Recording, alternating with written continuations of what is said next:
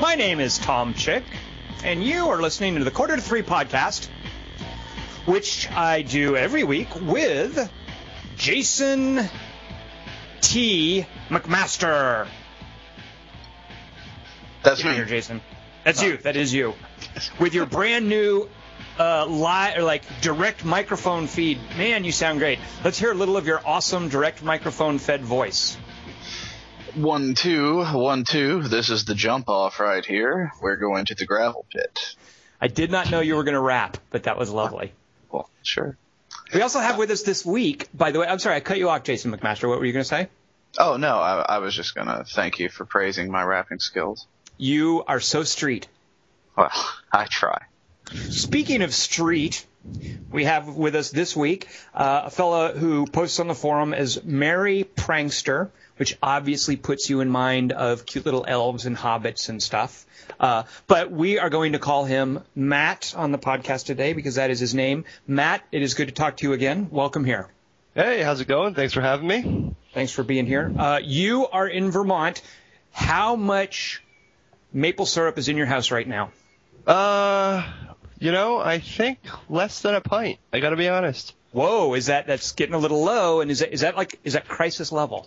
No, it's not really crisis level. I only have waffles a couple of times a week, so it's fine. Or rather a month, so it's fine. All right. I will trundle on through. And if I need more, I just go to the bakery, and there's a couple hundred gallons there, so. Good, okay. Just pour some off. So I have reserve supplies in place and easily accessible in the event of a syrup emergency. Okay, good. McMaster, how's your syrup level doing? I believe we have, maybe a pint here, maybe something like that. By the way, speaking of syrup, actually this is entirely relevant. There's a fella on the forum named Nelly, and that in and of itself is kind of funny because he's actually a fella and not a chick. I imagine Nelly is short for Nelson or something. And my cat says hello, by the way. But Nelly is in England, and Nelly, no joke, keeps bees. Oh, why? Yes. Some people do this, and I think here's why. I think he has an ulterior motive to do it because bees, I don't know if they spit it out or if they weave it or if they craft it by mixing components, but bees make honey, you see. Oh, interesting. Yep. Huh. And so Nelly actually sent me a jar of English bee honey, which is awesome. And unfortunately, the English bee honey is a casualty of an ongoing war that I have had in this house with ants. Ooh. Yeah. That's no good. It is no good. And the ants, I can normally, I'm equipped to deal with this war, and I know not to leave out food and whatnot, but sometimes they come in after, water, or I have a whole ordeal where I have to keep them out of my cat's food, and I create little saucers with water in them to make moats, like ant moats, which actually works. If you have cat food on your kitchen floor and ants get into it, fill a saucer with water, put the bowl in the middle of the saucer, the ants can't get to it. A tip of the hat to my brother-in-law, Peter Davidson, who taught me that trick. But anyway, so I'm sorry, I'm off on a tangent of ants. No. But real quick, so I go into the kitchen in the morning, and sure enough, I see the ant trail. It's this little Ho Chi Minh trail, and you're like, okay, where are you guys going? Because I'm going to bomb your supply line. From years of experience with RTSs, I'm equipped to deal with this.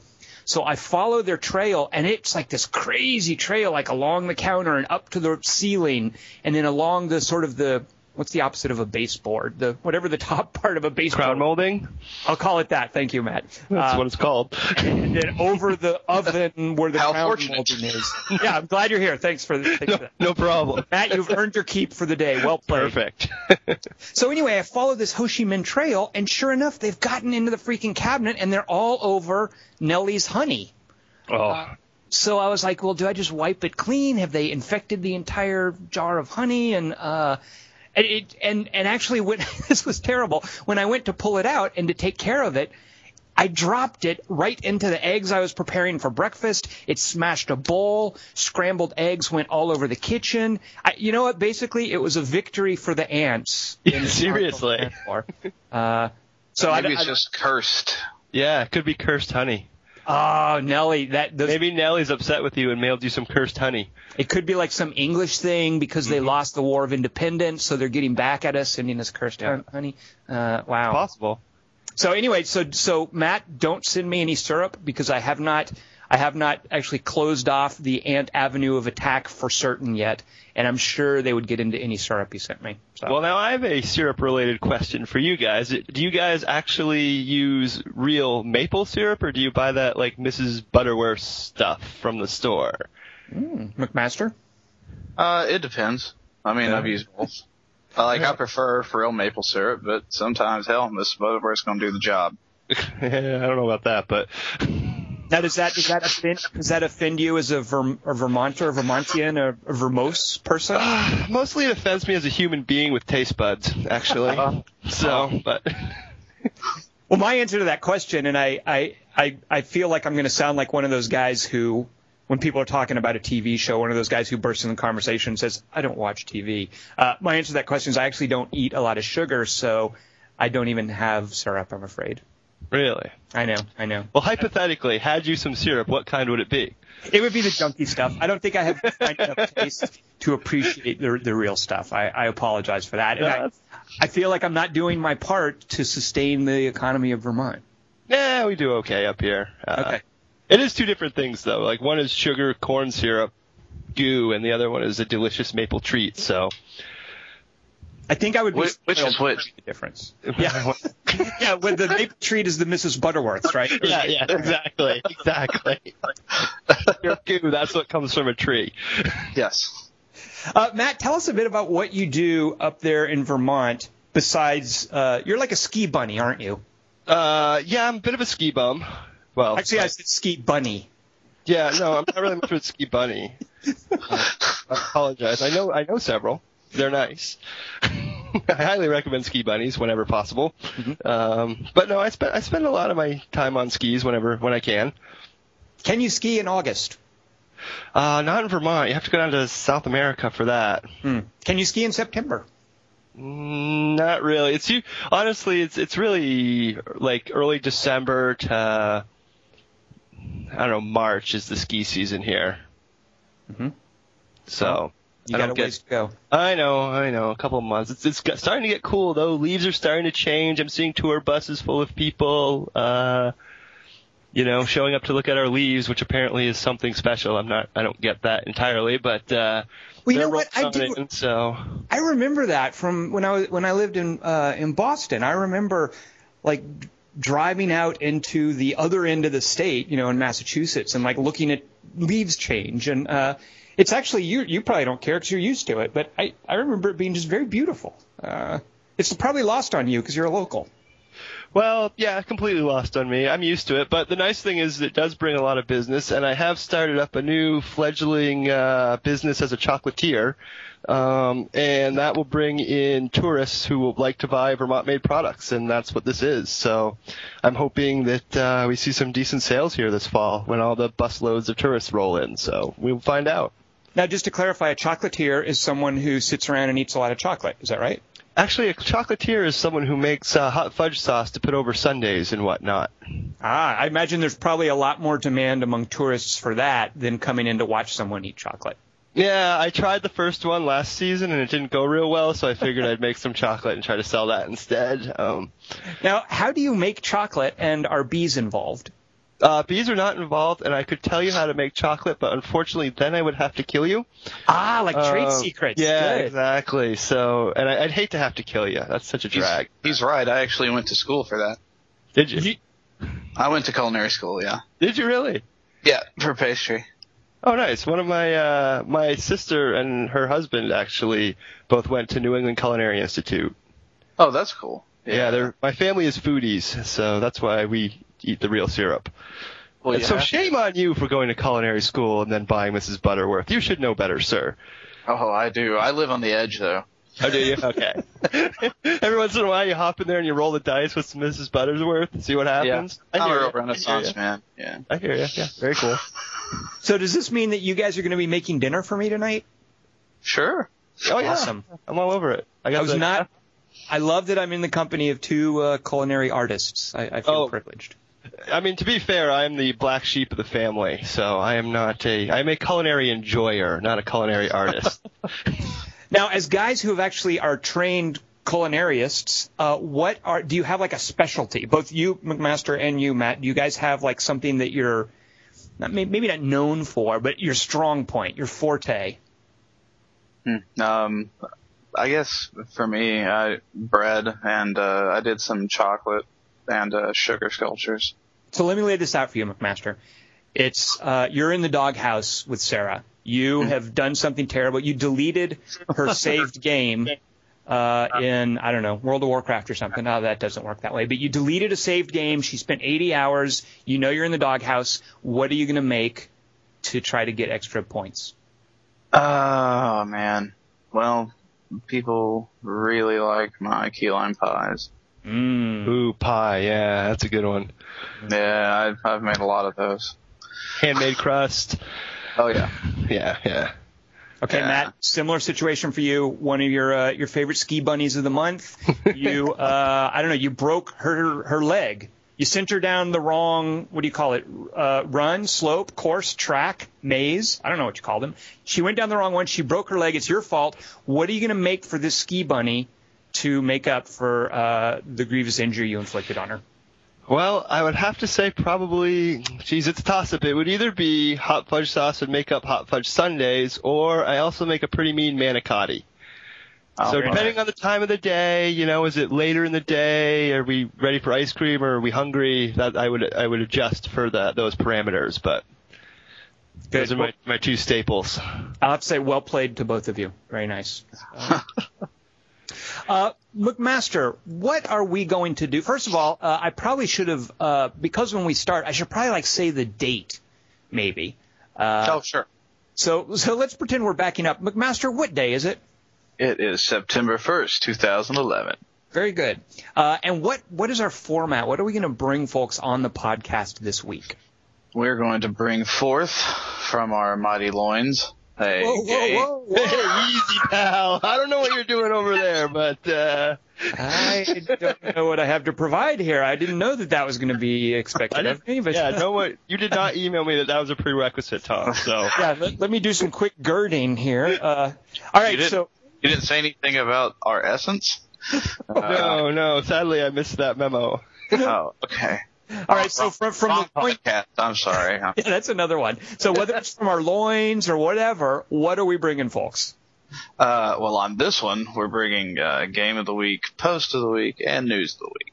Very good. All right.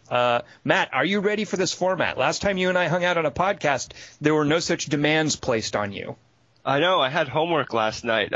Potentially I'm ready. I don't know how well ready I am, but we'll find out. All right, good. Well, let's jump into it. Let's start with, you know what? I'm going to let my cat run the proceedings today. He's sitting here asleep. He's actually I think he's ill. I don't know what's wrong with him, but he's kind of under the weather, and he's sitting here in the sun. So I'm going to ask him, Shadowcat, do we want a game of the week, a post of the week, or a news story of the week to start? All right, he said news story of the week. So starting with that, and let's go in alphabetical order by first name. So hold on, let me do some quick math. That means Jason T. McMaster, you are first. What do you got for us? All right. My news story of the week is something I found a little odd, and that is from GameSpot partnership marks OnLive's first large-scale business force facing push. And this is from Gamma Sutra by Tom Curtis and Chris Kraft. So, you know what? It's GameSpot, isn't it? I thought that was GameStop. Never mind. You know what? I confused them. That's perfect. It's only two letters. You change the position, and yeah, I understand your confusion. And I'm dyslexic, so that happens to me all the time. So don't worry about it. Yeah, that's right. You're in good company. I'm getting awesome. Well, luckily I do have a backup. Which is LA Noire developer Team Bondi placed into administration. Okay, wait, hold on a second. Hold on. Did you really have a story that you misread and you just now called in a substitute? Yes. I just want to say, McMaster, that was some quick thinking, my friend. Well played. Well, I do what I can. Nicely done, sir. I picked like 15 stories beforehand. It's very I scour the interwebs for news. And All right, so after that last-minute substitution, it's the thing about Team Bondi. Are they actually closing? Yes. What's going on with those guys? I'm not exactly a big investing buff, but I'm assuming administration's bad. So I believe they are closing. And now what does this mean for those of us who were kind of meh about L.A. Noire? It means I don't think there's going to be a sequel. By Team Bondi.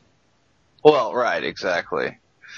Yeah, they haven't made a lot of fans from anybody, really. It was I thought the game was okay. It was an adventure game. And it just kind of wasn't paced or, like, really advertised as an adventure game. They had severe working conditions. They've just kind of been poorly managed company. It took 7 years to develop L.A. Noire, which is a really long time in game development terms. Even for a Rockstar game. Yeah, even for, that's pretty long for, a 3D Realms game. A Blizzard game. Although, you know what? Yeah, you're right. I think 3D Realms is, I think you went right to the extreme case of that. And Yeah, that one's pretty rough. Blizzard's not exactly the quickest group, so you can't really say. By the way, I'm waiting for my Diablo 3 beta invite, Blizzard. Hint. Good luck with that. Yeah. But, so Team Bondi will be no more, and it looks like L.A. Noire will be a one-time thing. Now, I thought L.A. Noire sold pretty well, though, didn't it? You know what? I did, too. I thought it was like a commercially successful game. Yeah, I thought no one liked it, but that it sold okay. No, it sold really well. It's just, all the allegations came out about the working conditions that Team Bondi said and how harsh everything was for them and how long it took. Maybe they're just being restructured through administration. That maybe they've stripped out the build teams and they're going through and restructuring management to better produce products. It's possible. They might pull out. Be. Yeah. I don't know. I will say though that McMaster for a company that that creates this big high profile game, they got a lot of press. They seem to have this odd wave of negative publicity following up after the release of the game, rather than here's this here's this previously not well known Australian developer, and look at this game that they've done. Instead, we had all this stuff about their working conditions, their relationship to Rockstar. There did seem to be an odd wave of bad publicity after L.A. Noire. Oh, and by the way, administration basically means bankruptcy. Actually, thank you for clarifying that, because I'm not very financially sophisticated, and so like administration, I didn't know if that just meant they're on probation. Yeah, there's a comment on the Gamasutra story by Mike Rose, but the comment itself is by a poster named Danny Wu that says it means the receivers will come in and sell everything. The IP, however, usually remains with the publisher. So Rockstar probably will still have L.A. Noire, and I'm guessing we will see a sequel. Yeah, we could. Yeah. Yeah, they might take that technology. Well, actually, yeah. Like say what you will about the limitations of L.A. Noire, but I loved that motion cap and that facial expression technology. I would love to see more of that. It was really good. Yeah, it was great, and it was it kind of made it hard for me to play Deus Ex. Like I watched the animation in Deus Ex, and I'm like, man. God, everybody's like dancing all the time in Deus Ex. They're like moving around or electric sliding or whatever. It just bugs me. God. The future. Maybe you just catch everyone like right before their bathroom break or something. Yeah, it could be. It's ridiculous. So no more Team Bondi. Matt, how does that make you feel? Pretty ambivalent toward that. I never played in L.A. Noire. I may eventually. I don't know. But sort of, I'm kind of a whole lot of whatever on that one. Yep. L.A. Noire, I would say it's not really worth playing, but unfortunately it's a story worth telling that you can't really experience without playing the game. YouTube. There you go. Well, yes, exactly. Problem solved. Once again. All right, so let's see. Going down the list, I see next, if we go in alphabetical order for news story of the week, it comes to you, Matt. What do you got for us? All right. Well, I actually have 3 news stories that are all sort of interrelated. The first is the 3DS Rewards program for people who bought prior to the price drop. Mm-hmm. The second is the GameStop $50 rebate for the Deus Ex debacle. For people who purchased that and were frustrated at the little card being removed. And the last is Steam doing refunds for From Dust as a result of complaints about the DRM. And that was actually initiated by Ubisoft, I believe. And kind of the common thread here and sort of the nice thing to see is companies standing up for their mistakes a little bit in a real way. I feel like the games industry, for as long as I can remember, has been a bit buyer beware. Mm-hmm. And it's kind of nice to see some kind of recognition of, helping satisfy customers. I know, we talked about I ski a lot, and I've got all this Patagonia and North Face stuff that I've had for, 10, 15 years, and every time I have a problem, I mail it back in, and they either mail me a whole new coat or set of pants, or they fix it or whatever. They don't stop until you're happy. And I feel like that's something that hasn't really been happening much in the games industry, and it's nice to see these steps. I feel like it's a maturing, perhaps, of the business that they're actually, concerned that their customers enjoy their experiences and want to come back for more instead of just being like, well, we've got your money, see you later, tough luck, your game doesn't work, Fallout 3. New Vegas.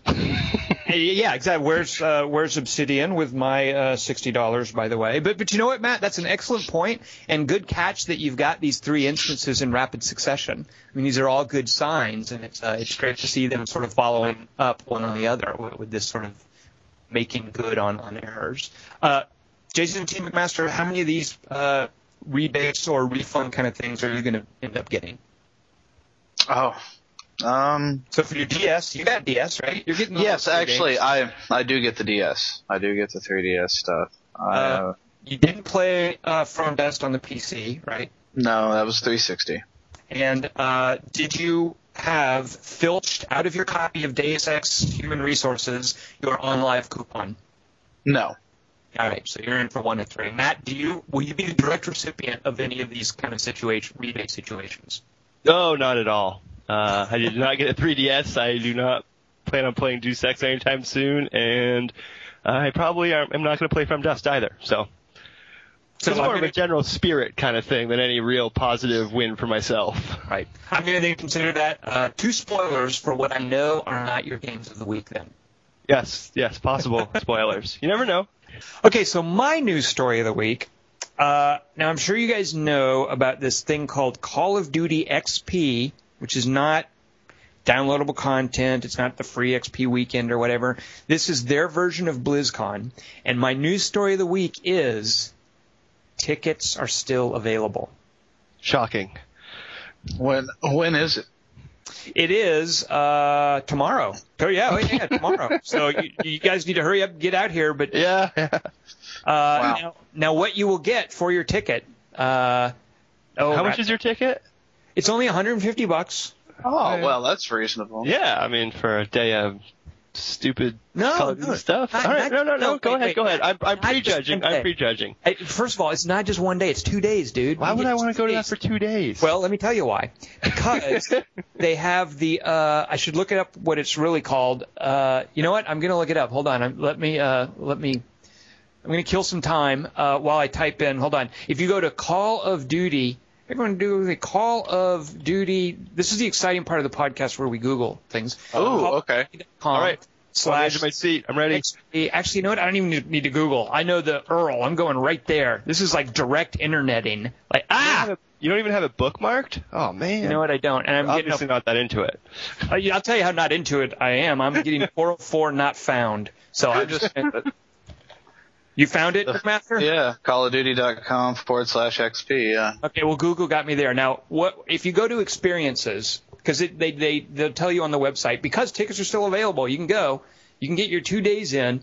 Here's what you'll get for your $150. First of all, you get the game. So that right there, that's like $60 knocked off. All right, fair enough. So down to $90. You're like, what am I going to get for my $90 above and beyond getting the game? What you're going to get on Thursday night, the Dropkick Murphys play. I think we talked about it on one of the earlier podcasts. Yeah. On on Friday night. On Saturday night, Kanye West plays. So you get to go to basically 2 concerts.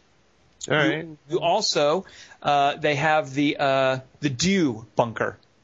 It's like a Mountain Dew thing. You go to the Dew bunker. No. Yeah. And you can probably get free Mountain Dew. Do you funnel Mountain Dew there? Do you do what? Are there prizes for who can funnel the most Mountain Dew? Oh, God, is that like shotgunning a beer? Yeah, you remember beer pong, the funnel, you got the plastic tube and the funnel at the end, you pour beers in there, we can start funneling Mountain Dew and award prizes. Oh, why would you do that with Mountain Dew? You're making me, Because it's a Mountain Dew bunker. Why wouldn't you funnel Mountain Dew in it? First of all, it's cooler than that. It's not a Mountain Dew bunker, it's a Dew bunker. You just say the Dew part. A Dew bunker. Pardon me. There's some sort of a Jeep ops experience. I guess you're probably going to get to look at a car, a Jeep. There's a Burger Town, which of course is one of the fictional restaurants in one of the maps in Modern Warfare 2. So they're going to set up a Burger Town. You go get a burger and you say, hey, I ate at Burger Town, which is where I fought one of the battles. They're going to have actual weapons you can look at. I don't think you can shoot them, but you can go look at, a real, M249 or whatever, see what it looks like in person. That was weird. That's weird, what, getting to look at weapons? Yes. But don't you want that? By the way, McMaster, we lost your awesome, rich, mellifluous tone of having the direct mic feed. Oh, did you? Oh, okay, Yeah. okay. Stupid.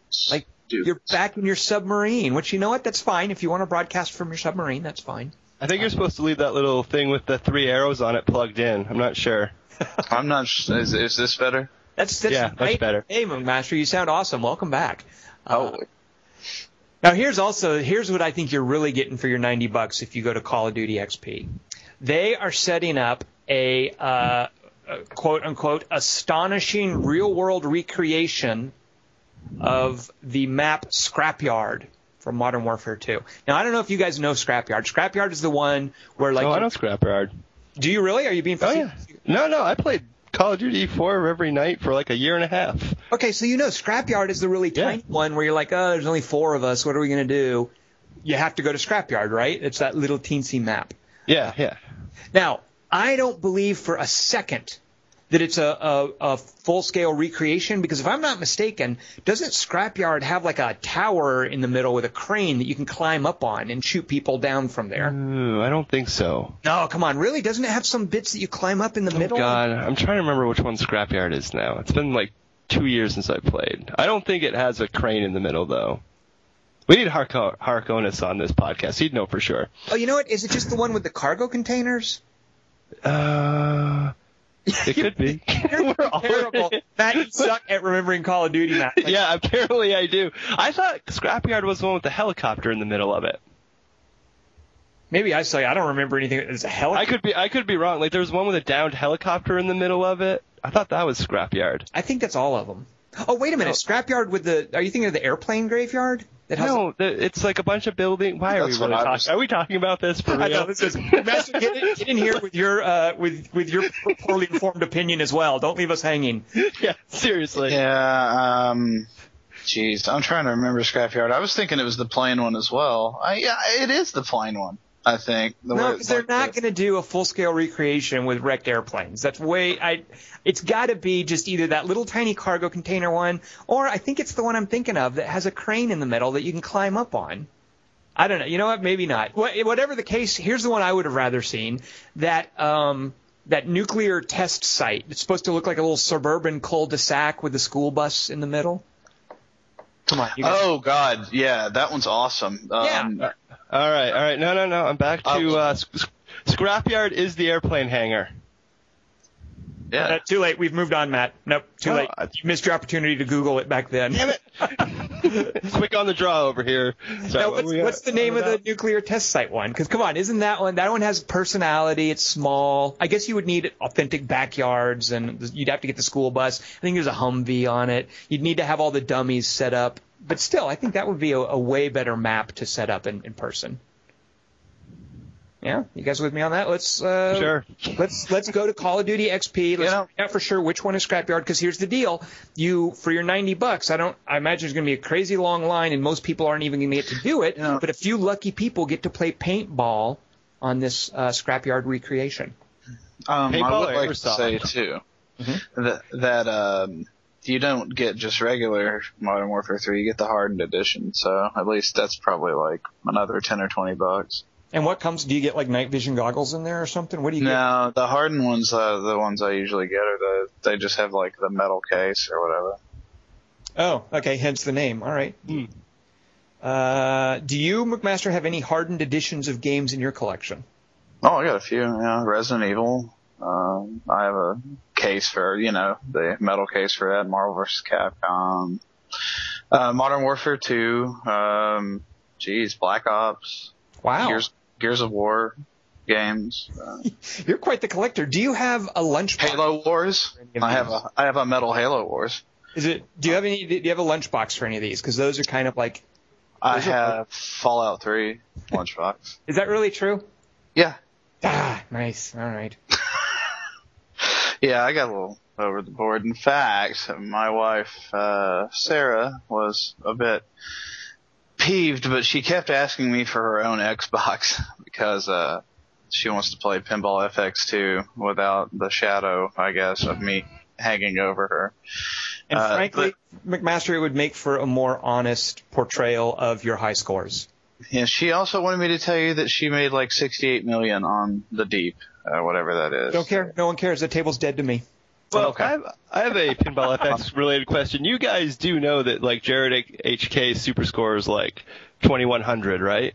Don't care. His super score's dead to me. I don't care. No, I'm just throwing it out there for perspective. I was checking that before we got on here, and I was like, holy cow. Yeah, you know what? As soon as Jason McMaster passed my super score by 100 points, competitive pinball died to me that day. It's like, fair enough.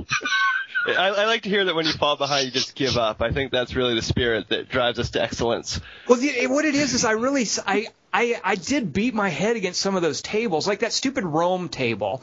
I did sit down recently, and I played freaking Rome. Oh. My high score on Rome, 7 million. Heck, come on, that should be easy to beat. For the life of me, I couldn't beat my freaking 7 million, and I just came to the realization that I'm not good at pinball. I don't know how people do that.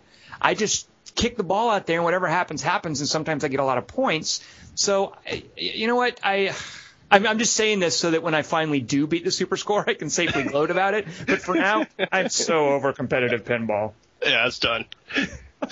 But no, she wants her own 360 for pinball and other reasons. And so I was like, hey, what comes out this month? A Gears of War 3 themed Xbox 360? Oh, you're wrong. That seems like something you should have in your household, McMaster. And I concur. That was the day of very expensive Gears of War 3 purchases because it comes with a copy of Gears 3, but it doesn't come with the super special edition, so I had to buy it too. Wait a minute, so you've pre-ordered the Gears of War 3 like bundle and super special edition and all that stuff? Yes. Wow. From Amazon because they don't bill you until the day it comes out, and they do same-day delivery. So. And what day can we start playing Gears of War 3? September 20th. You know this. Very good. Yes, unless you want Cliffy B to Banzor your ass or Mark Rain or whoever, then you can go download it and play it on your JTAG or Debug. Can't you also get in trouble if you right now, McMaster, on this podcast give away story spoilers? I believe so, yes. All right, so don't say anything. Well, I haven't played it. I won't say that there wasn't any temptation, but I don't want to ruin it. I want to play the game with everybody and the way it was meant to be played. Jason T. McMaster, who is the cooler hero, Dom or Marcus? That's a tough one. I don't know. I actually might have to go with Coltrane, but yeah, you know what? I was setting you up for a trick question, and I thought that would be like a Kobayashi Maru to you, and you just totally got around it. You figured out the right answer. You are the James T. Kirk of this podcast right now, Jason T. McMaster. Well played. The T obviously stands for Tiberius. Well played, Jason T. McMaster. Yeah. I feel quite humble to be in your malevolent or your presence here, sir. Matt, what games do you have collector's editions of? What games have you gone and spent the extra $10, $20, $30 for a hardened edition, a collector's edition, a sculpture, a Master Chief helmet, whatever? Confess right now. I got that. I'm sad to say that there is nothing hardened about my collection, so Come on, it's nothing. shameful, but Wait, was that a penis joke? I don't think so. Okay. Get your mind out of the gutter. Come on, seriously, you've never sprung for a collector's edition of something. Well, you asked what's in my collection, not if I've ever sprung for a collection. That's two different questions. Wait a minute, what kind of springing is it if you buy it and then get rid of it? It's a sprung that sprung and sprung away. It's sprung its course. All right, fair enough. Is there anything coming up that you're like, I'm getting the collector's edition, I don't care how many extra dollars I'm spending? Possibly Dark Souls. Oh, yeah. What is That Dark- might be... Oh, yeah. Come on, Tom. What No, is right. Dark Of course. Souls? You know what? I should have known that about you, which we're going to have to get into this in a minute. But yeah, of course, Dark Souls, because you are a PS3 fanboy. It comes on both platforms. Of course, I'm not some sort of tourist, so I will be playing it on the PS3, but the Johnny Come Latelys can have a nice time on their 360 with that one. I'm actually kind of curious if there's any reason to play it on the PS3, like game-wise. I was wondering if there's any sort of keys or save games that'll check for that kind of Well, I don't believe so, but I am mostly going to play because I have played well over 250 hours of Demon's Souls, and I am really practiced at the controls on a PS3 controller. thing. Oh, yeah. So I'm just going to stick with that just because it's what I'm used to. Now, Oh, here's yeah. a theory that was floated to me by a friend of mine who played it on the PS3, got the Platinum Trophy. He's very proud of lording it over me. His contention has been that if you play it on the PS3, and I actually think he's inventing this to try to get me to play it on the PS3, but his contention is if you play on the PS3, you're more likely to encounter people online who already know what they're doing. If you play it on the 360, because the previous game wasn't on the 360, there's going to be a lot of people flailing around who don't quite understand the multiplayer dimension of it. that's- Is there any I truth to don't- that, either of you? I don't particularly need. You know what I want is really if I played on the 360s, I'm just gonna go, black gem on somebody's ass or whatever and invade because actually I did that at E3. I bet that was fun. Like, you don't know how to play this game. I do. Yeah. And, I was talking to one of the guys showing it, and they were like, "So, you've played before?" And I was like, "Yeah, I beat it before it came out in America. I had the pre-release, and my wife's beaten it like 3 times since it came out." They're like, they brought somebody over. It's like, "Man, this guy's beaten it. His wife's beaten it a bunch of times." And I was like, "Yeah, I thought maybe you guys might have." Since you're like developing it and everything. No, we can't play our own game. It's far too hard. Yeah, Christ, what are you talking about? We didn't know that was possible. Holy shit. Does either of you have the Platinum Trophy for I Souls? do not. I am short a few of the crafting trophies for Platinum, and I think so. I don't quite have the fortitude to grind out. I know how to do it. You have to, in New Game Plus, you have to, I can't remember, it might be a Bladestone. You have to repeatedly basically soul farm this black skeleton, Black Phantom, and it could be, hours and hours of that to make that happen, and I'm just not sure I care that much about some silly little trophy. Now, aren't you? Whoa, silly! Wow, look how dismissive you are. Yeah, that's why what wouldn't it be happens. dismissed? Trophies and gamer score? Who keeps track of that crap? You gotta be kidding me. See, that's what happens on the PS3. That's what Sony did. They brought in, they tried to break people because they brought in trophies, and trophies aren't as fun. Wait a minute, and it didn't break you guys? You guys didn't succumb to this? I love the quite a bit. score. I actually couldn't care less about my gamer score. I couldn't even tell you what my gamer score is right now. I want whatever you're having to make you feel that way. That's all right. No, I don't have any platinum trophies. I wouldn't be. I've been busy trying to get my gamer score up. I don't think I have an platinum trophy. Yeah, well, I'm over 50,000 at this point. So, what do you think of that? I'm at that a lot? 42,350, I think. Yeah, I remember when I was down there. Yeah. Last week. Slumming it. I think I might be above 10,000. I'm not sure. Oh, that's so adorable. That's so cute. quaint. I'm basically patting you on top of the head right now. Oh, gee, thanks, buddy. You're the best. Oh. All right, let's go to the cat now and see what topic we're going to go to next. Posts of the week or games of the week. So, Shadow Cat, what is it going to be? I'm holding up a piece of paper with both of them written, and he is pointing at post of the week. So, Jason T. McMaster, Jason Tiberius McMaster, the one who beat this podcast's Kobayashi Maru. What is your post of the week? Well, that's a good question. You know, I shudder to think. Do you want to talk about the avatars thread? No. Okay. My vote is also for no. Okay. All right. I just thought I'd ask. So, all right. My second choice then. What game do you champion? So Matt Boyer starts a post earlier today, actually, saying, occasionally we talk about games in the games forum. Let's give that a shot. We all have favorite games. We all have games we love and play over and over again. But most of us, if not all of us, have at least one game that we can not only adore, we push on our friends, acquaintances, random internet people, and that jackass on GameFAQs who mocked our deeply researched walkthrough that one night back in high school. What's that one super passionate game you have? If you're still not quite sure what I mean, consider Hong and Mass Effect 2. That's what I'm talking about. Sorry, Hong. And he goes on to say that his is Final Fantasy 12 because he's a big fan of Final Fantasy 12. And the reason I mention this thread is it's really fun to kind of scroll through and see the bolded names of many games that you don't see very often. Games like Darklands, Powermonger. You know, I mean, you don't see that one very often anymore. I've never even heard of that before. Oh, why do you hate Peter Molyneux, Matt? Yeah, I hate everybody. As long as Peter Molyneux. well, okay. All right, to be fair, I grew up playing Nintendo games, not PC games. So my memories are like Mega Man and Zelda and that kind of stuff, not these strange PC things. So well, Powermonger also, for if you're going to be so willfully ignorant about fantasy strategy games, then of course you wouldn't know about Powermonger because it was an early kind of RTS in the same vein as Populous, but with a more traditional RTS sort of military perspective. It was like Populous, but more formal warfare stuff. RTS? What's It's like an RPG but different. Oh, okay, cool. All right, that makes sense. Well, what about you guys? And what games do you think you guys champion? By the way, McMaster, whose post was this? That was Matt Boyer.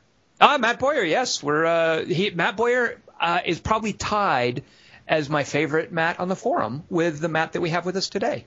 Oh, shucks! You with my pathetic little gamer score. Yeah, maybe if you had a higher gamer score, Matt, you would move into first place. But I could be a little cooler. So what games do you guys champion? And by the way, McMaster, when Matt opened the thread, Matt Boyer, did he mention what game he championed?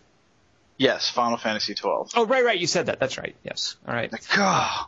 Right. Pay attention, Tom. Come on. We had Brad Grins with us last week, who is also a Final Fantasy champion. I bet he and Matt Boyer could form a club.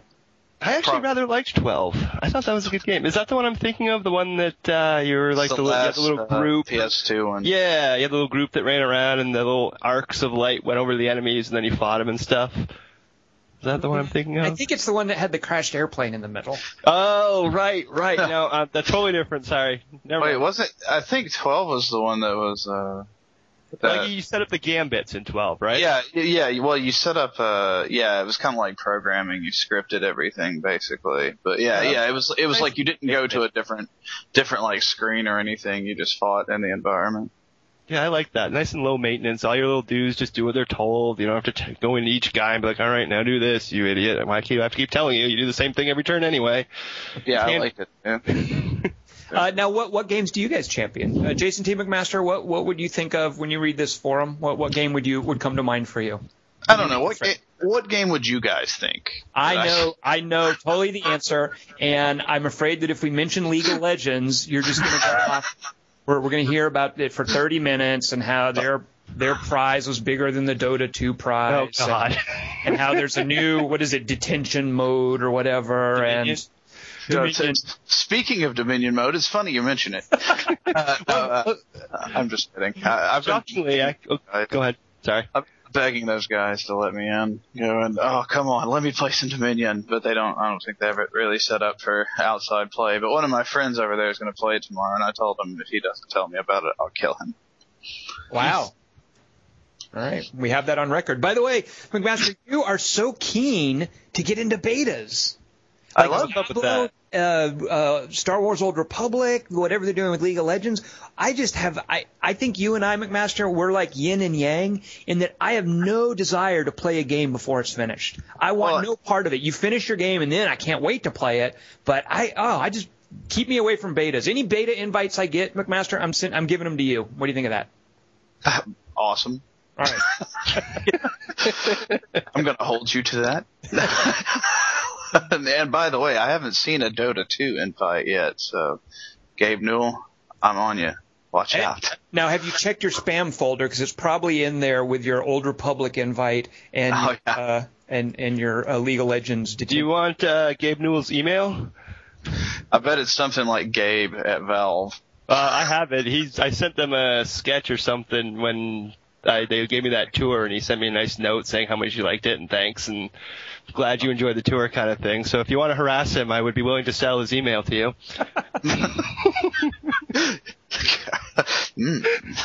That is tempting.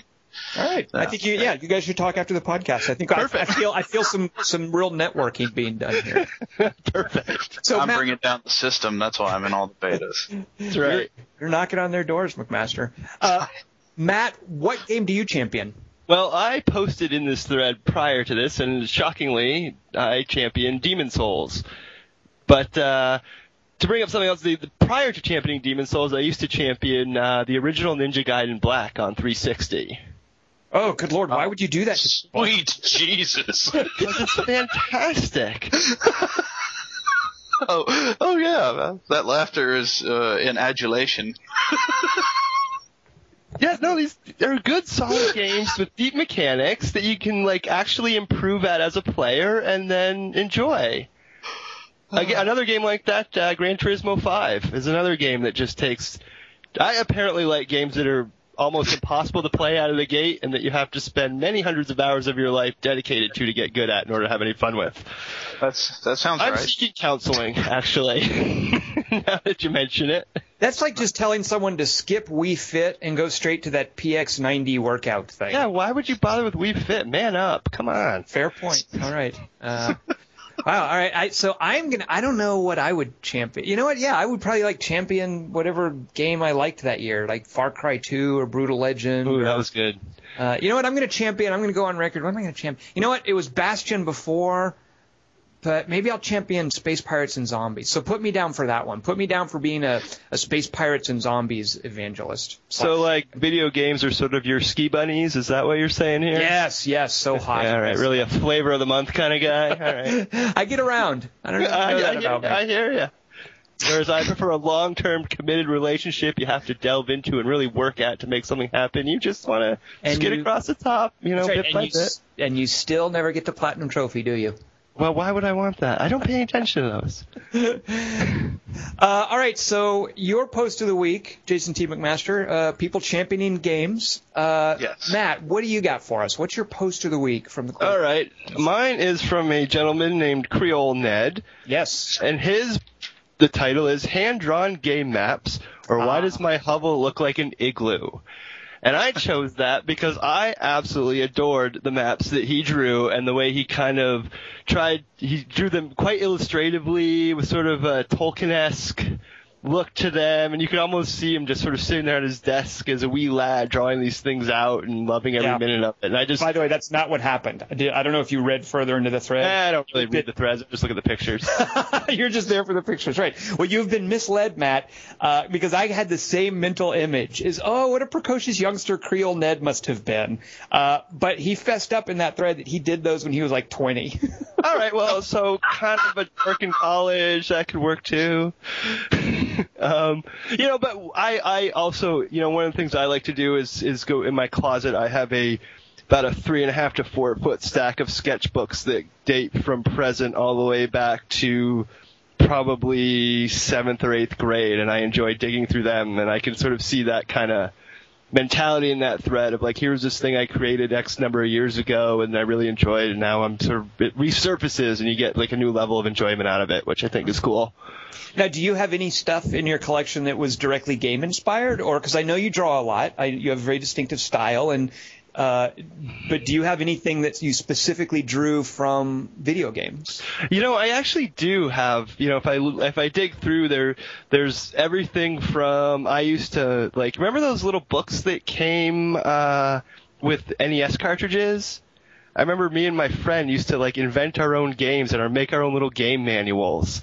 When we were kids, we cut paper up and fold it in half and staple it and draw out all the rules, and we write in all the little disclaimers at the start and draw these little characters on them and stuff. So somewhere at the bottom of the pile there's some of that stuff, and then later on there's just sort of sketchbook work that's derived from stuff I was playing at the time that I was enjoying. I'm sure there's some Zelda stuff in there and various other things. So I love that. That's adorable. You made your own game manuals. That's yeah, great. We're talking that was fourth grade kind of style there. Fan documentation from little kids. But we were making up new games, it wasn't like we were recreating a Zelda. Oh, you were doing manuals for games that you wished existed, basically. Yes, there you go.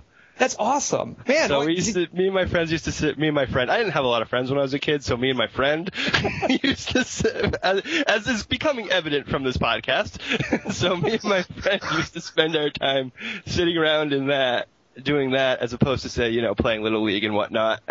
Man, dig those up. I want to see one of those. You know what? I will try to dig them up. I don't know what condition they're in or where they are. There might be some at my mom's house. Some of this really old artwork is hard to dig out and track down, but I will certainly make an effort to root through and see if I can find any of that stuff. My mom has a nasty habit of collecting all my art and saving it, so it might be our house. Okay, well, you know what? We're gonna stand by for that. We're gonna hold you to that. Jason T. McMaster, what do you have to contribute to childhood artwork that you've made in the old days of video games? Geez, I made a bunch of graph paper maps for Bard's Tale, that kind of thing. Man, the Bard's Tale construction kit. Does that count? No, that's totally good. So we did a podcast a week or so ago with Keith, a fellow who posted Spoofy Chop, and he had all of these great graph paper maps. And this was before it was cool to post them, by the way. He predated Creole Ned's awesome thread by about a week. All right, cool. But they were just these graph paper maps. They weren't nearly as artistic as what Creole Ned made, but it's the same kind of thing you're talking about, McMaster. Those except his was a game called Wizard Wars that I'd never heard of. It's neat to see that stuff, and you can the tie to that, where that actually is something. It's not just a random scrap of paper. It ties into something that someone was really into. It's cool. I like that stuff. I think I might actually. You know what? I don't know where these ended up, but I used to have all of my. I can't believe I'm going to admit this. I used to have all of my dungeons that I made because I would DM when we played D&D. And I know. Yeah, I know. You're super cool. You ski bums in Vermont and D&D. But I had all of my adventures that I made, and I even remember some of them in my head. I had one really what I thought was a cool adventure about dwarven slave traders who would kidnap elves with a giant blimp, an airship, a dwarven airship, and this is obviously dwarves airship. That's awesome. That's the best thing I've ever heard, though, a dwarven airship. But I'm not done with this, Matt. Coming soon to the sketchbook thread is the dwarven airship. Okay, well, there's more. This airship the giant hangar for the airship was behind a waterfall. So the waterfall would have a giant drawbridge that opens up and cuts off the flow of the water so the airship can fly in there, and then the drawbridge closes down and the waterfall obscures it. So the whole player mystery was, where are these elves being taken who are being abducted by this giant flying whale? And the players have to come in. And so somewhere there's an adventure I made. And you know what? I don't know if I stole that from somewhere or if I heard it or it's something I read in a book.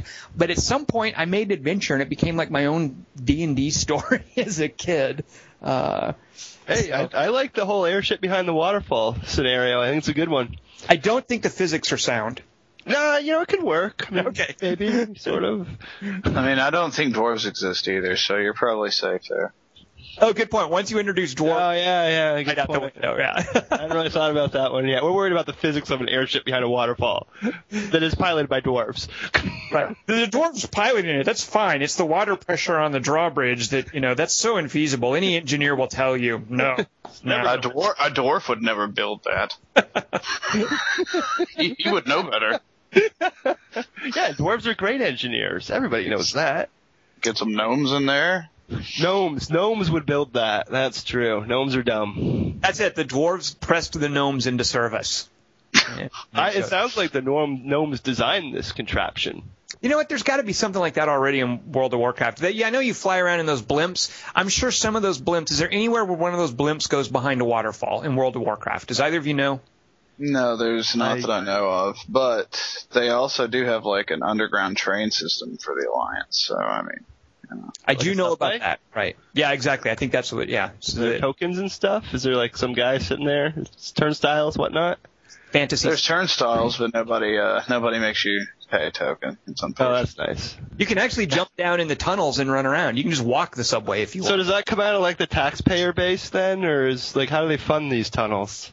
That's a good question. I'll tell you how they fund them with the $20 subscription fees. Actually, what is it, 14? That 11 million people are paying every. Let's just call that the taxpayer base then. Yeah. Yeah, that works. All right, so good pick. The hand-drawn maps thread from Creole Ned. Good. Nice. So my post of the week is not a single post. I did not find a single post this week that I felt worth mentioning, so let's move on to games of the week. We are going to go in alphabetical order, reverse this time. Oh. Ready, Jeff? Yes. Here we go. So while researching my news story of the week, I stumbled across apparently there's a site called CVG, and they felt the need to post as a news story, and maybe they do this normally. I'm kind of out of touch with gaming news. So they felt the need to post as a news story something to the effect of body count scores not adding up or something like that. The whole news story was, hey, here are all these reviews for this game called Body Count, and it's getting bad reviews and low scores. So I saw that little headline. I clicked on it. I was like, what? And sure enough, this game Body Count is getting like 7s on the 7 to 9 scale. You know what? It's even getting like 6s on the 7 to 9 scale. Yikes! So, I didn't know that was possible. I know. It's like the physics of a blimp behind a waterfall. You never knew that. Driven by dwarves. It's crazy talk. Impossible. But the thing is, here's the crazy thing: is I really like Body Count. Like, I don't know if you guys even know what it is. I hadn't heard of it until I got an assignment to review it. It's a shooter developed by Codemasters Studio in England land. I don't know. They have accents is all I know. But it's, I think, an English developer. It's an English studio by Codemasters making a shooter. Now, do you guys know Body Count? Has either of you even heard of it? I played it at E3.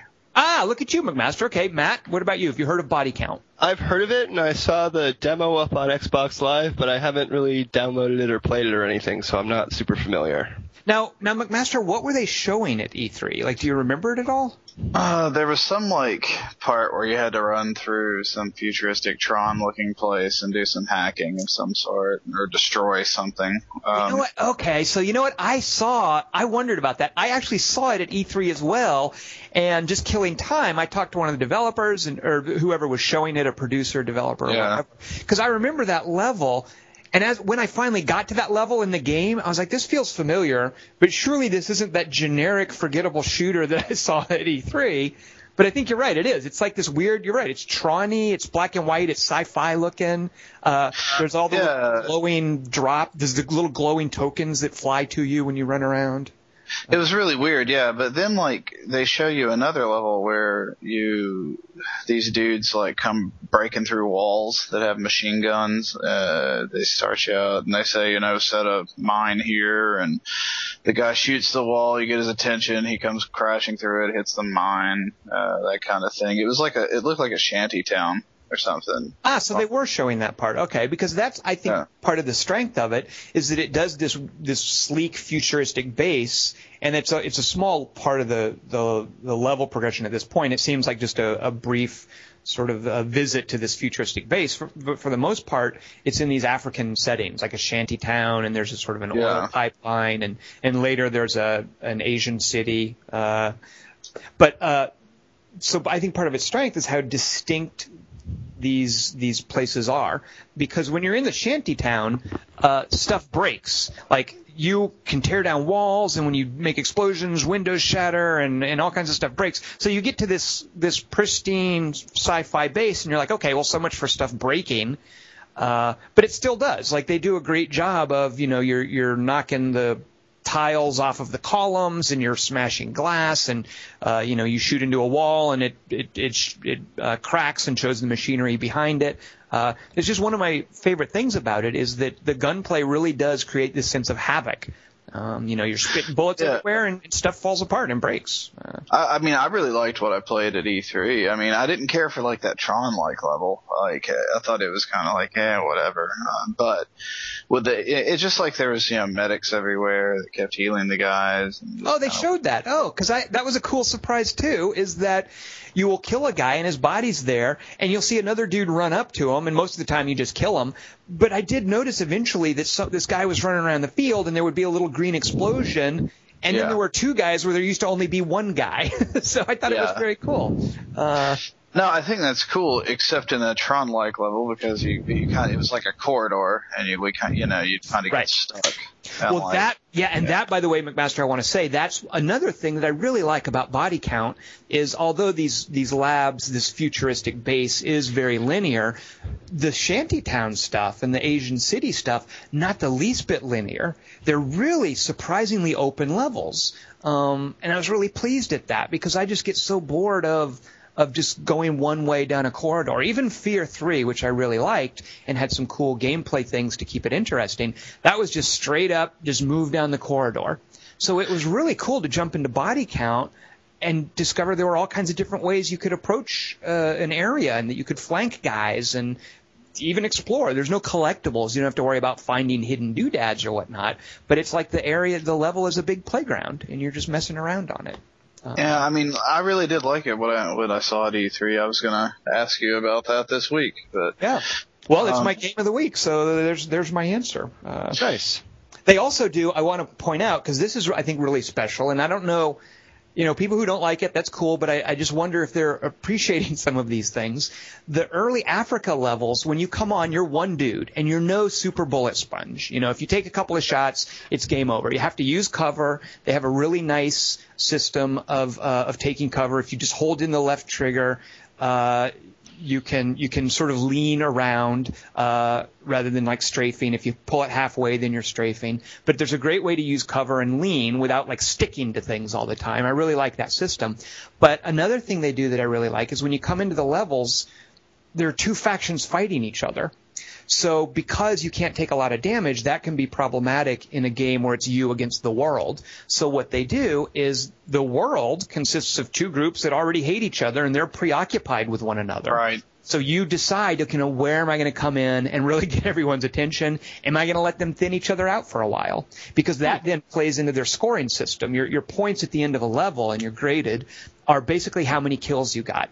And if you get a kill a certain way, you get a multiplier. So if I do a headshot, then my next kill isn't going to be worth 1 kill. It's going to be worth 2 kills. So if that's then a headshot, now I've got a ×3 multiplier, and my next kill will be worth 3 kills. So there's this idea of, do you jump in and try to get as many kills, or do you hang back and let them take care of each other and thereby not have as high a score? And it's just been that with the open level design. You pretty quickly get all of the quote-unquote special powers, which aren't that special. They're just little tweaks you can use.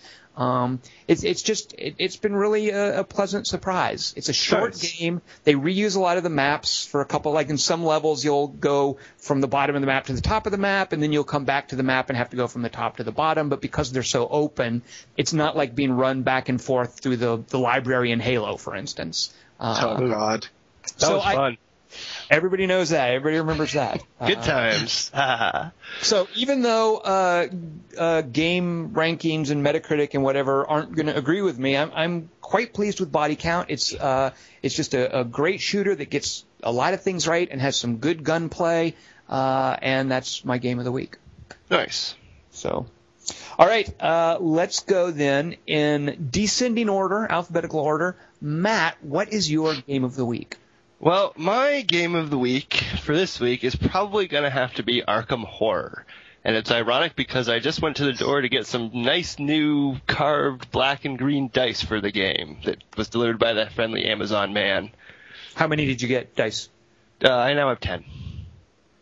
Very nice. And they're carved black and green dice. Yeah, they're nice. They have little elder signs on them for the 5s and 6s. They look really cool. Oh, they're like specifically for Arkham Horror. Oh, yeah, they're nice. Very nice. And so they're black dice with little scroll work on it that looks all Lovecraftian and whatnot. Now, we should warn some people, this is not a video game. Oh, yeah, this is one of those things where you go to, like, you get in this thing and there's a wheel and it's got 4 wheels on it and it goes down the road and then there's, like, you get somewhere and you open up a door and there's more people there. It's weird. That's crazy. You can't do that, so you can't do that digitally then. No. So it's taken a little while to get used to it, but I'm adjusting well. The fear and disconcertion is passing. My therapist says I should just push on through and Good. Now you are it's a co-op game, so you're not going head to head with people. What expansions have you folded in so far? Oh God! Well, I'm actually playing with a couple of guys who are on quarter 3. It's Inspectigator and Omnicia or something. They live up there with you. Yeah. We all live in Burlington. So we've gotten together. We've been playing for the last 4 or 5 weeks, and in that time, I have managed to pick up the base set, Dunwich Horror, Innsmouth Horror, and Curse of the Black Pharaoh. Or Curse of the Dark Pharaoh. Right. Racist. Thank you. So apparently my friends were planning an intervention to stop me, but what really happened is I went down because I was down at our local game nerd hive thing, and they mentioned, we buy Magic cards and whatnot. So I was like, oh, right. You did not, Matt. But I brought my old Magic deck down. And you sold it for Arkham Horror? Yes, of course. I haven't touched those things in like 17 years. I got like $140 for them. All right. I don't know that was wise. Why was that? What am I going to... I have been toting around... It wasn't a lot of cards. It was one deck of Magic cards for a good 17 years, and I don't think I've opened the box that they're in 10. Well, McMaster and I were going to challenge you to a Magic tournament on the podcast. Sadly, I am going to have to decline, given that I have resigned my deck in favor of a game that I am enjoying with my friends. Now, so that you've only done 3-player games? No, we've had everything from 7 to 3. Whoa, how did 7 go? Not well. That takes forever. That's insane. It was hard to keep everyone kind of on track and stuff. Yep. It's just sort of a mess. Like, Arkham's a game, really, everybody's got to be paying attention for it to be fun, and if people are wandering off to eat pizza and make phone calls, it doesn't work very well, so. Have you beat any of the Elder Gods? We beat Nerahotep or something. Nyarlathotep. Yeah, sure. Oh, how dare you. Come on, if you're going to fight him, at least learn how to pronounce their names. Why would I need to learn his name if I'm just going to kick his ass? Fair point. Okay. If you don't want to respect your enemy. That's no, right. Why would I respect my enemy? Nyarlathotep. Come on. Now, here's another thing. Do you know Lovecraft? Like, have you read the short stories? I've read a few. I've read one. I've read Shadows over Innsmouth years ago. Yeah, that's the popular one. That's quite a bit. I forget why I read it. There was some reason. Someone gave me the little book or recommended it or something and enjoyed it. There's actually I think it's called Call of Cthulhu: Dark Corners of the Earth that has a whole action sequence that I believe is based on Shadows over Innsmouth. Okay. So just want to put that out there as far as like Lovecraft games go, video games. Yeah, and we're enjoying the heck out of it. It's just so much fun. And it's definitely the last one we played was super close. We had 2 people in gates in the second stage, and it came down to 1 skill check to win or lose kind of thing. So it's been a good time. You get unplugging the Xbox for a little bit and actually going out and doing something with your friends. Always a plus. Now, I want to warn you about something. Uh-oh. And I feel as long – no, you know what? That's great that you're enjoying Arkham Horror. Whatever you do, don't play Battlestar Galactica. Because, I don't intend to. Yeah, my contention is it will ruin Arkham Horror for you. Why is that? Is it better? I feel, and maybe it's just me, I feel that it does the whole co-op thing far better than Arkham Horror. I mean, Arkham Horror is cool, and I like all the bits and pieces, and I love the flavor of it. But as far as getting people together to play a cooperative game, I just feel like Battlestar Galactica has effectively blown it out of the water. I have no desire or patience with Arkham Horror anymore. Yeah, the problem with Battlestar Galactica is my intense loathing for that television series. You know what? It doesn't matter. All the better. I don't know if I could get past it. Like, just you could. I hated that show with a passion. I'm with you 110%, Matt, but that's beside the point when it comes to gameplay mechanics. Just so you know. But you know what? You don't have to worry about it because you're not going to play Battlestar Galactica because you are going to remain content with Arkham Horror. You and Omnitia and who is it? Inspector? What? How did you say his name? Inspectigator. Nah, I think it's Inspectitiger. No, it's Inspectigator. You know what? That's funny that because I mentally, I know the poster, but I mentally have read his name as Inspectitiger, and I think of a guy, looking over a tiger to make sure that it passes muster. Well, he's doing that, but for a gator. Good. Okay. Maybe he knows Phase Croc or something. Exactly. It's possible. So we've been enjoying the heck out of that lately, which has been a really good time. So good. So that's your game of the week is a board game. It is a board game, shockingly enough. Yes. All right, McMaster, do you have any advice for Matt as a nascent Arkham Horror player? God, yeah, no, only play with 3 or 4 people. That's become clear quickly. Because you just end up like whenever I would try it with more than that, you just end up never finishing the game. It just never happens. So yeah. And it just dismantles itself a little bit. Yeah. So. Yeah. And it becomes oppressively difficult too. So there's that. Although it's sort of oppressively difficult. That seems to be the theme of my day is oppressively difficult games and me enjoying them. Yeah. Do you have the Platinum Trophy for Arkham Horror? I do, in fact, have the Platinum Trophy for Nice. Yes, I know. Have either of you ever gotten the card? There's one card, I think it might be from Curse of the... Now you've messed me up. The Pharaoh expansion. Isn't there a card that says... It might be one of the enchanted items. Like you have common items and whatever the ancient item, rare items, whatever the other kind of item is. It's not common. Exhibit?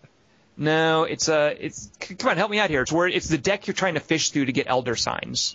What are they called? Rare items, special items. Come on, unique items. Thank you. I think are they unique? Well, anyway, whatever. The one with the Elder Sign on the back, the red cards. Exactly, the ones that no one is listening to this podcast anymore, by the way.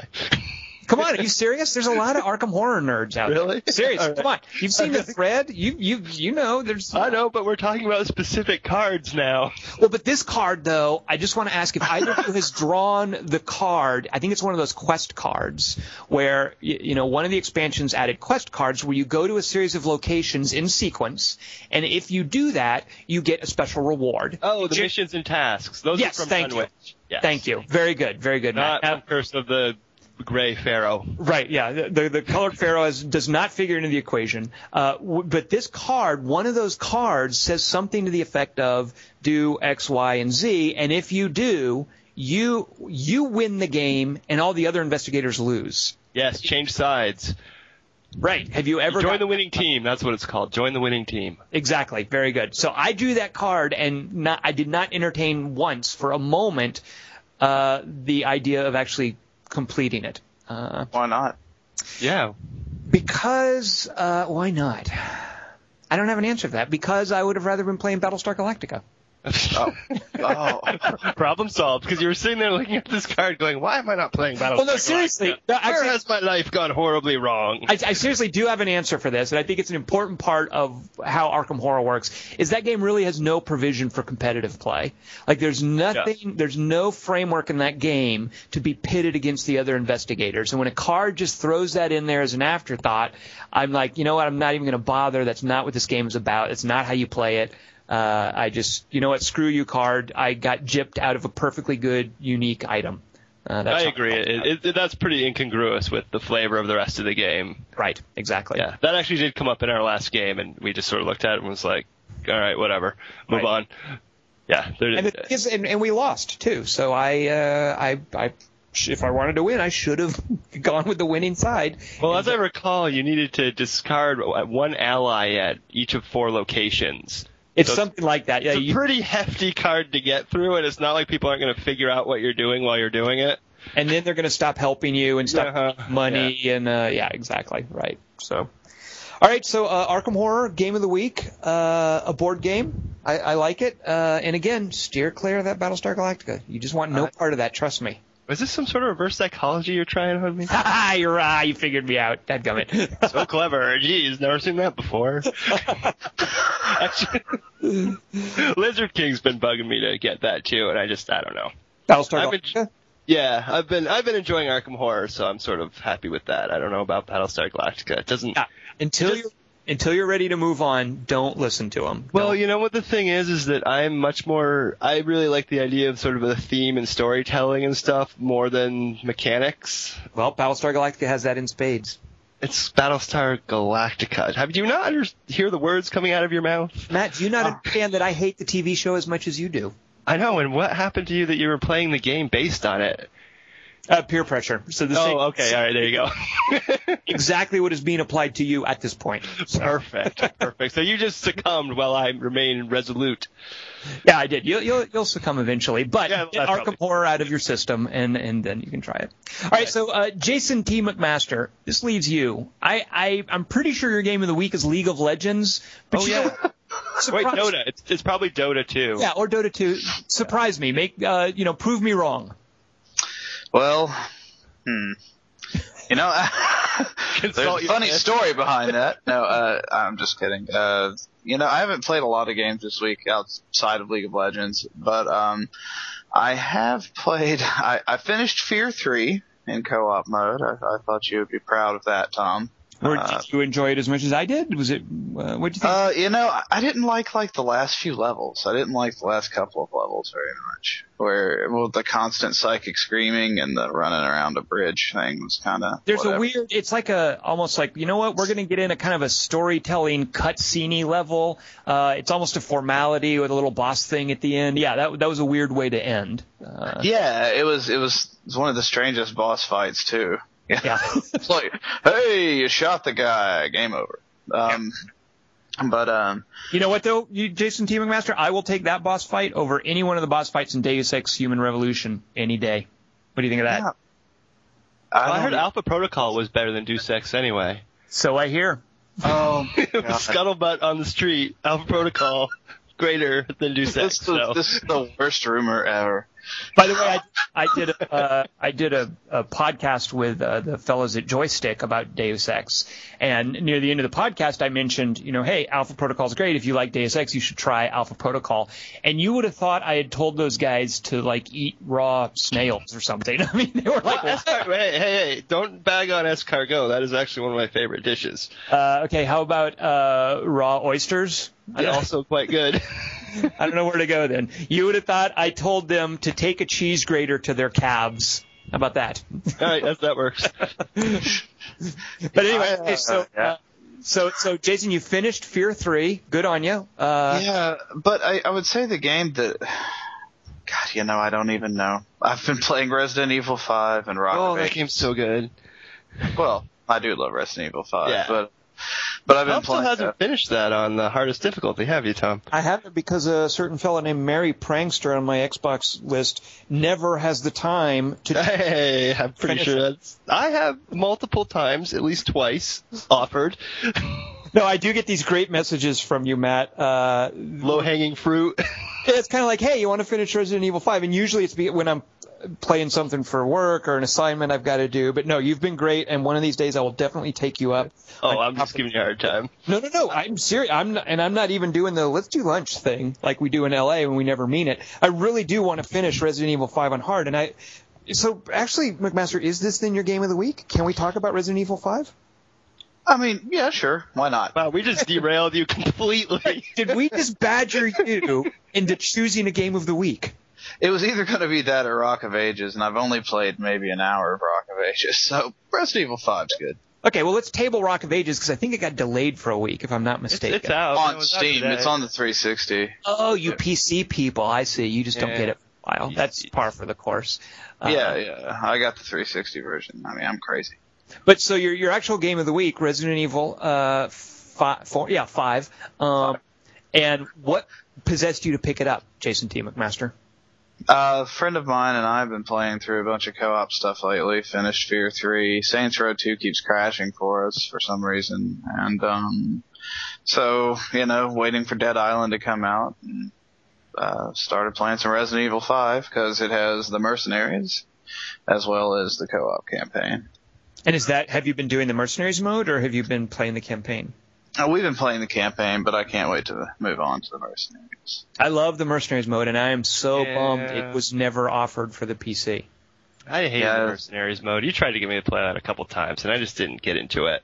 Well, it's a scoring challenge. I mean, it's kind of like the club in a way, and you're farming the zombies for points or weapons, depending, and you can do it competitively or cooperatively. And I just like how many different options there are there. I liked Versus more though. I thought that was a lot more exciting with the running around trying to shoot each other, but still trying to deal with the zombie. Yeah, it had all the elements of Mercenaries, but added trying to shoot your buddy in the face too. Made it more interesting. You're absolutely right, and I'm conflating them. I'm folding in Versus mode with Mercenaries. Oh, all right. Fair enough. Well, no, that's a mistake on my point, because you're right. They are a distinct thing. Mercenaries is the scoring thing, and then later, I believe, you had to pay for Mercenaries. Exactly. You could buy separately to download, i.e. unlock, Mercenaries, that Versus mode.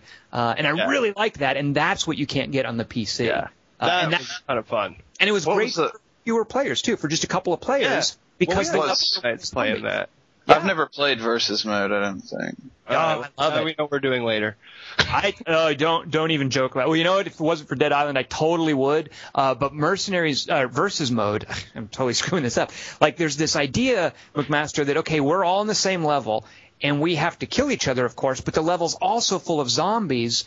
And, Matt, correct me if I'm wrong, but isn't the way you get weapons is you have to focus on the zombies and kill them for a while, right? Yeah, and, there are weapons in places, but it often requires wading through a lot of big, nasty zombies to get them, while your friend is chasing you down with his better weapon. It's just... Or picking you off from somewhere that you can't see, because it has these that's always a good time, levels. Too. Yeah. Why didn't that take off more for multiplayer? Because you had to spend another couple of bucks on it, and no one did, so it was whatever. Man, Capcom, it tries so hard to make me hate them, and sometimes it works, but most of the time, I wish I didn't like Capcom so much, damn it. Yeah, they get a lot of goodwill from me based off Monster Hunter. Yeah, that's a good game. I'm a huge Monster. I've got something like 500 hours into Try or something like that. I mean, it's just ridiculous. But do you have a platinum trophy? If there were trophies on the Wii, I would argue I would probably have a platinum trophy for Monster Hunter. That is one game where I have really looked in every corner, as it were. Did you say Dead Island? Have you got your copy already?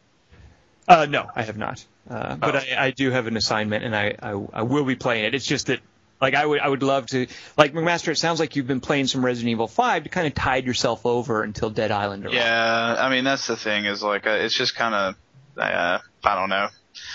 Catherine was kind of a disappointment to me, and just kind of blah. Deus Ex I'm getting into, but I'm so not a stealth gamer that it just makes the game so much more difficult. I just, God, I have to stab. I have to do something. I can't hold it back.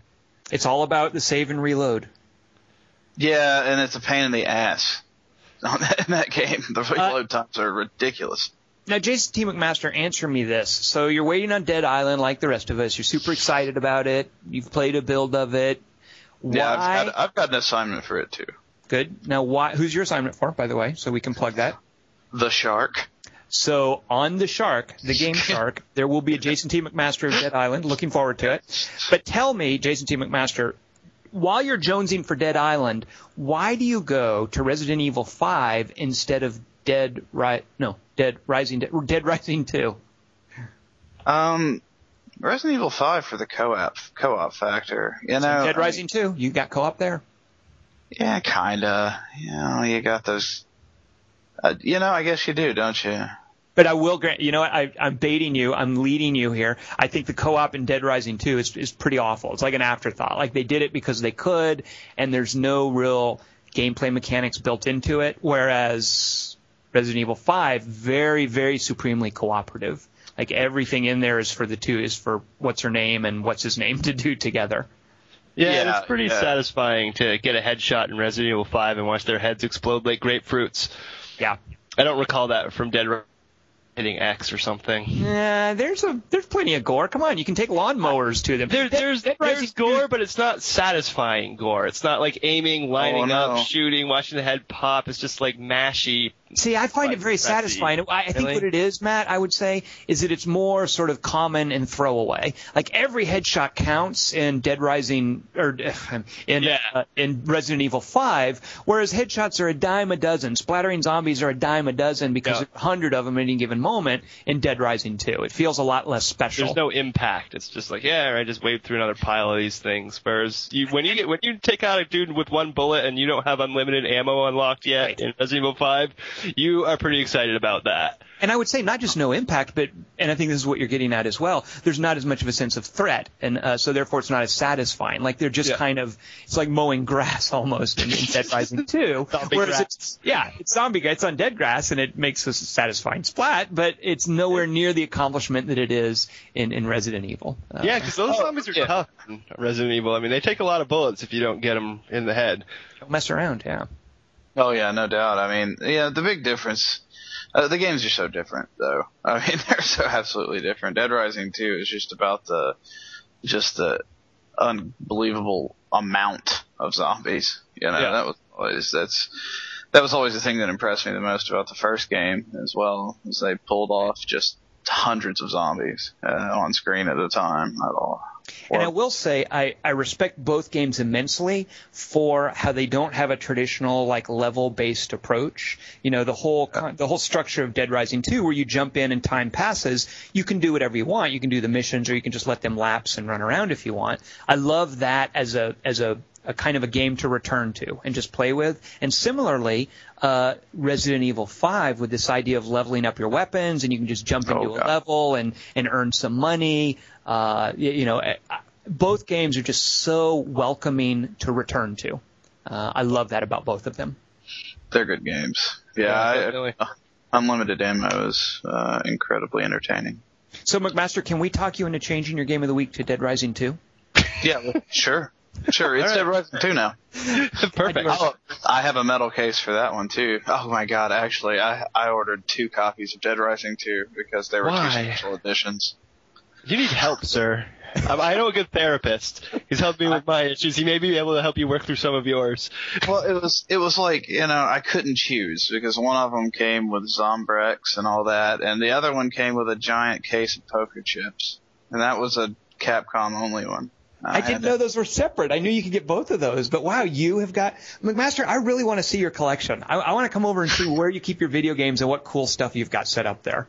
Oh yeah, I got way too much stuff. I got some of my favorite press stuff and some of the crazier stuff, but mostly it's all just special edition things. And you know what? If you were Matt here, you would just truck it over to some game shop and sell it so you could buy the latest board game, I bet. You know what? If you were Matt, you probably wouldn't have acquired it in the first place. I remember actively pushing people away at PAX who were trying to give me swag.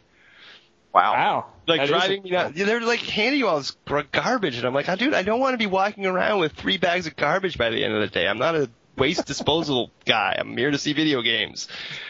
Yeah, it's not so much like that at E3, really. Like, you know what I mean? It's just like all that crap. I can't stand tchotchkes. Oh yeah, it's usually at E3. It's like at least kind of useful stuff half the time, like notepads and stuff like that. All right, I can see that, but still, I wouldn't take it. I don't know. It's just stuff. I hate stuff. Tom anti-McMaster when it comes to that. Like, I want. Tom has coolest messenger bag ever too. Speaking of E3, I do. And swag. Yeah, you remember your SingStar bag? Oh, how dare you! How dare you out me! You have a SingStar bag? Oh, that must go so nicely with your flower tattoo. He's not talking about me. He's talking about Tom. It's far too late for that, sir. Tom Cruise was at E3 plugging SingStar, and he had a SingStar bag. It was. Whatever. You were proud of that. I did. It was. I don't like carrying brand stuff, but it was just perfectly sized for the minimal amount of things I had to carry around. And so you know what, McMaster? Okay, here you go. So yeah, I had a SingStar bag, and you know what? The last day of E3, we were trying to get into the Sony booth, and we didn't really have an appointment, and it was kind of an ordeal, and there was a bunch of stuff we wanted to see, and the poor PR lady was so beleaguered, and she just wanted to get out of there. So she kind of sighed and graciously let us in, and at one point, she's showing me around to different stuff, and she kind of sidled up to me, and she pointed at the bag, and she's like, I worked on that. And I think that's what got us into the Sony booth at the end, is the SingStar bag. So right, what do you think of that? If that story does not end up with a hookup and you and that lady, that bag is still useless. Oh, is that the criteria for? That is the criteria for a SingStar bag. That's right. How to tote a SingStar bag with dignity. It has to result in a hookup. Exactly. Now, what's my statute of limitations? Like, can I still pursue this, or did it have to happen that day? No. It is, in effect, anytime you are carrying that SingStar bag. But anytime you are carrying that SingStar bag and said hookup does not result, you should feel tremendous shame.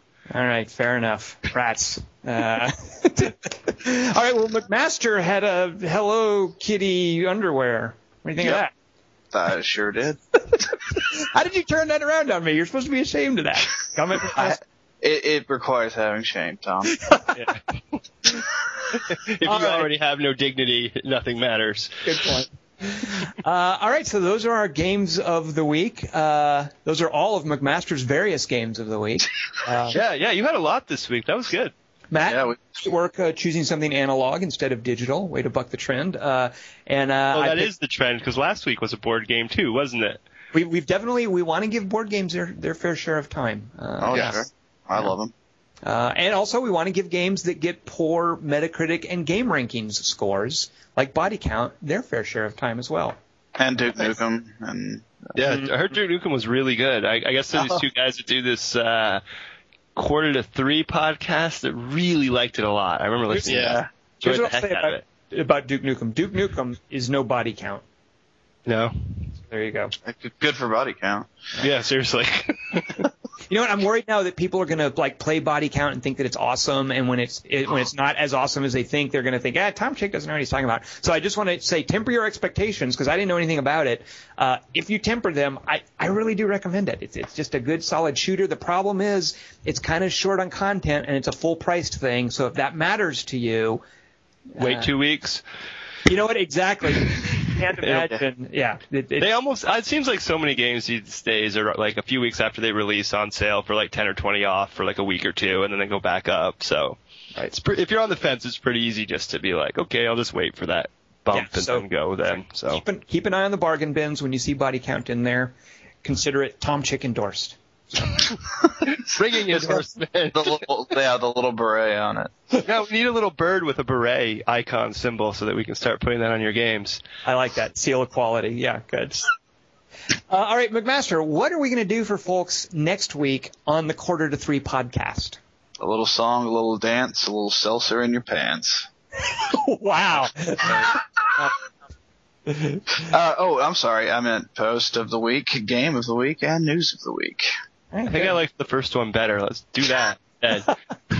Only if you come back and join us for that, Matt. All right. I could be induced to. My list of shame and skeletons in my closet are far worse than dancing with seltzer in my pants. So, well, Matt, thank you for hanging out with us today. Hey, thanks for having me. And I wish you the best of luck next time you go up against one of those elder gods whose names you can't pronounce. Oh yeah. Thank you. Appreciate that. Good. We're not faring well. It's not. I mean, you know what? That's part of the Arkham Horror experience. You have to lose. You don't really win much in the old Arkham Horror. It seems that way, but the funnest games have been like the really close losses where it's like kind of thing. Oh yeah, absolutely. Well, those are the best moments. I even enjoy the crushing defeats. By the way, I had one game where we were all consumed by quote Cthulhu's flabby maw. Oh. And you know what? We didn't have a chance. We lost that game the entire time. It was mostly hopeless. And to just know that you ended up in Cthulhu's flabby maw, it was memorable. I enjoyed it. Yeah, nice. So, all right. So, speaking of flabby maws, Jason T. McMaster and I will be back next week with another guest. And join us then. I am Tom Chick. This has been Jason T. McMaster and Matt, a.k.a. Merry Prankster. We appreciate you joining us, and we will hopefully see everyone next week. Booyah. Sweet.